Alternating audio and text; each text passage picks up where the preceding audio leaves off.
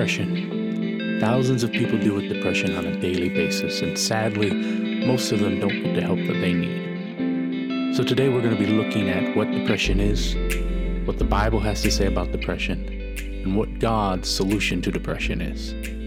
That's today on The Best Is Yet to Come. I'm proud of all my friends, 'cause life ain't always easy, but they keep holding on. I'm proud of all my friends, 'cause they keep believing that the best is yet to come.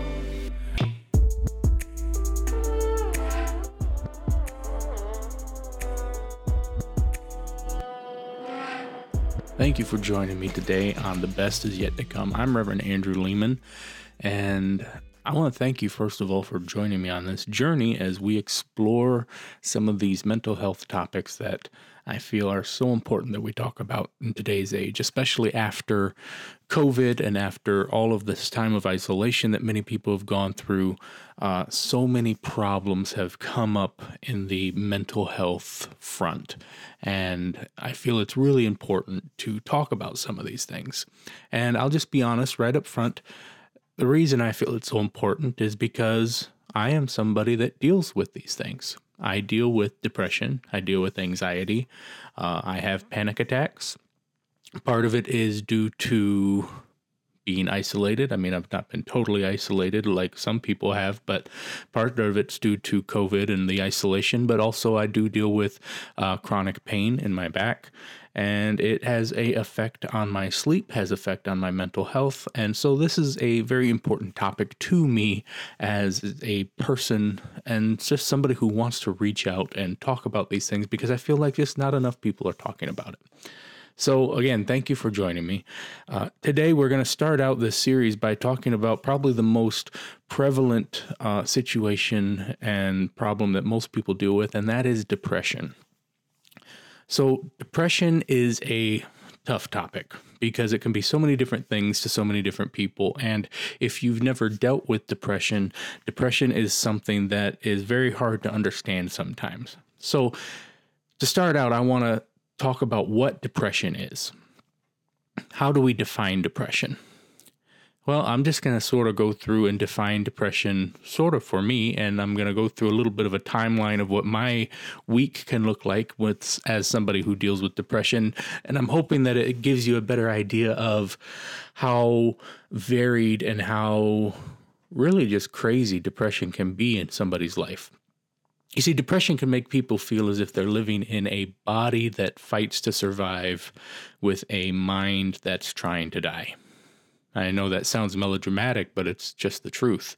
It can make people feel scared, miserable, empty, numb, ashamed, embarrassed, and unable to recognize the fun, happy person that they used to be. It can make it impossible for them to be able to construct or even envision a future at times. It can make them feel so confused and mixed up that they can't see a single answer for any of the problems in their life, and it can make them feel debilitatingly helpless as a result.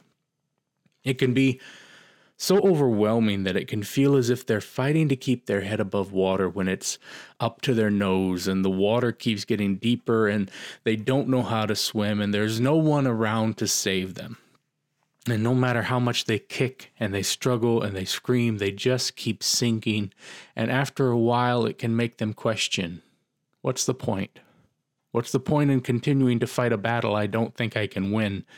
And it can make them wonder if everything wouldn't be better if they just disappeared.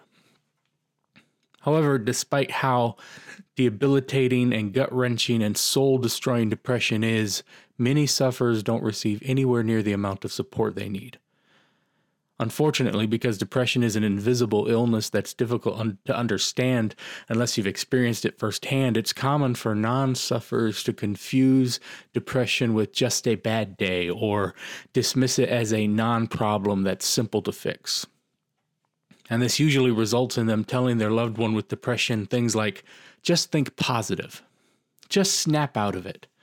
You know, everybody feels sad sometimes. You have no reason to be depressed because you have a good life. Or all you need to do is XYZ and you'll feel better.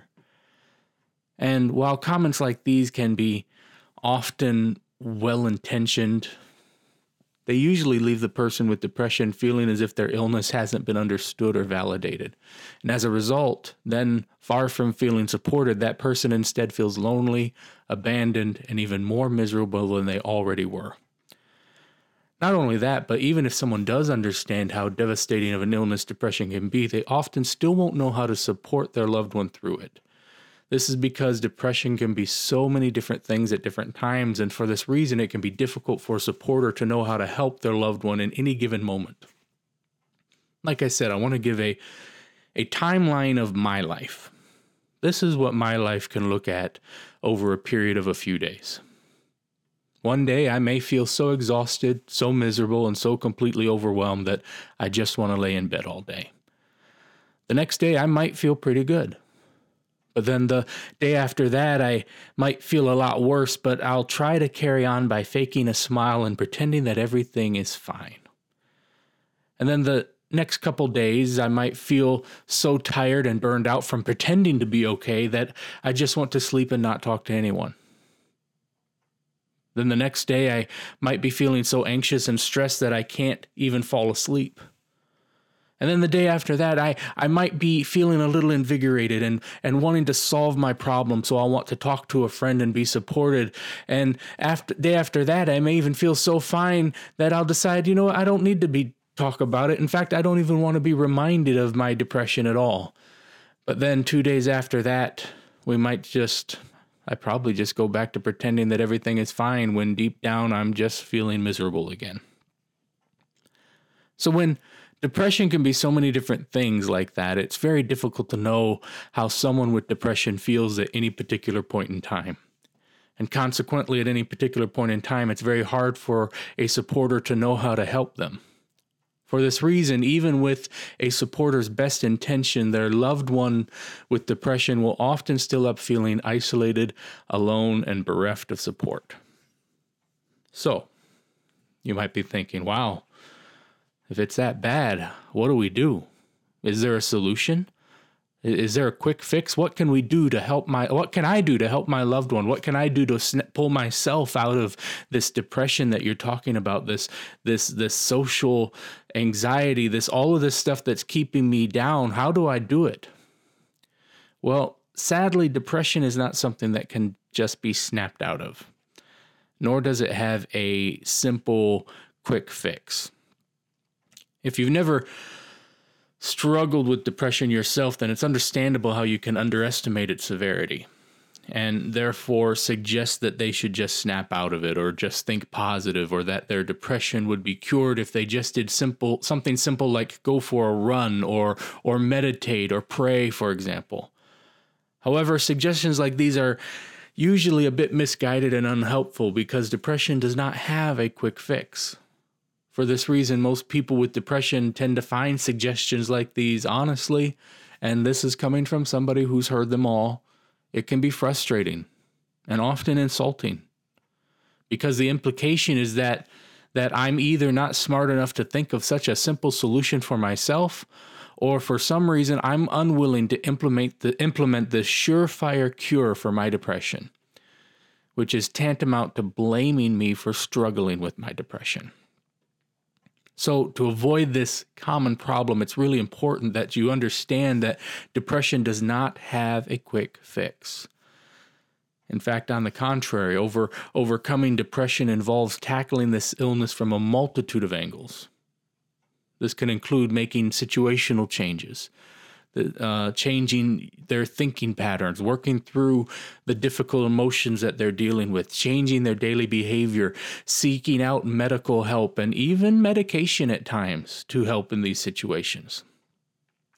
But of course, I do believe, and as I am a pastor, that the journey to truly overcoming depression should ultimately be rooted in a relationship with God.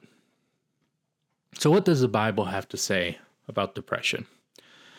Well, the Bible doesn't use the word depression except in a few translations and verses, and it's often referenced by other similar words such as downcast, brokenhearted, troubled, miserable, despairing, and mourning. And anybody who deals with depression can hear all of those words and be like, yeah, those fit. That works. But throughout the Word, there are a number of stories about godly and influential men and women of faith who struggled and battled through dark times of hopelessness and depression. David was troubled and battled deep despair. In many of the Psalms, he writes of his anguish and his loneliness and fear of the enemy and his heart cry over sin and the guilt he struggled with because of it. We also see his huge grief in the loss of his sons. Elijah was discouraged and weary and afraid. And after great spiritual victories over the prophets of Baal, this mighty man of God feared and ran for his life far away from the threats of Jezebel. And there in the desert, he sat down and prayed, defeated and worn. And he said, I have had enough, Lord. He said, take my life. I'm not better than my ancestors. Jonah was angry and wanted to run away. After God called Jonah to go to Nineveh to preach to the people, he fled as far away as he could. And after a storm at sea, being swallowed by a giant fish and then being saved and given a second chance, he finally obeyed and he preached God's message to the people of Nineveh. God's mercy reached out to all the people who turned to him, but instead of rejoicing, Jonah got mad. He says in Jonah 4:3, now, O Lord, take away my life, for it is better for me to die than to live. And even after God reached out to Jonah again with great compassion, he responded, I am angry enough to die. Prophet Jeremiah wrestled with great loneliness and feelings of defeat and insecurity. Also known as the weeping prophet, Jeremiah suffered from constant rejection by the people he loved and reached out to. God had called him to preach, yet had forbidden him to marry and have children. So he lived alone, he ministered alone, he was poor, he was ridiculed and rejected by his people. And in the midst of it, he displayed great spiritual faith and strength. And yet we also see his honesty as he wrestles with despair and a great sense of failure. In Jeremiah chapter 20, he says, cursed be the day I was born. Why did I ever come out of the womb to see trouble and sorrow and to end my days in shame? And those are all great examples, but I think, honestly, the greatest example we have is even Jesus himself was deeply anguished over what lay before him. He knew what was to come. He knew that God had called him to a journey of great suffering. He knew what must happen in order for us to truly live free. And our Savior and Lord was willing to pay the price on our behalf, but it wasn't an easy road. Isaiah prophesied that Christ would be a man of sorrow and acquainted with grief. We can be assured that in whatever we face, Jesus understands our weakness and suffering, our greatest times of temptation and despair, because he too traveled that road yet without sin. But in the garden through the night, Jesus prayed all alone, calling out to his Father, asking him for another way. He said to them, my soul is deeply grieved to the point of death. Remain here and keep watch. And he went a little beyond them and fell to the ground and began to pray that if it were possible, the hour might pass him by. And he was saying, Abba, Father, all things are possible for you. Remove this cup from me, yet not what I will, but what you will. The Bible says that his anguish was so great that he sweated drops of blood. Now, what's true about all of these stories and many others is this: God was with them. God was close. God was near. Psalms chapter 34:18 tells us the Lord is close to the brokenhearted and saves those who are crushed in the spirit. He was there in the good days. And he was there in the dark days too. He didn't condemn any of them for their questions and pain. He didn't tell them to just tough it out. He reached down to their deepest pit of suffering and he lifted them out. He cared. He showed compassion. He offered mercy. He brought hope. He instilled purpose. He gave victory. And he still works in the same way today. Our world today desperately needs joy givers, hope bringers, and those in our lives who will help us to remember what real grace is and where lasting help is found. The greatest truth is this: we have a Savior who understands our pain, who knows about our every weakness and hurt, and reaches out with compassion and hope.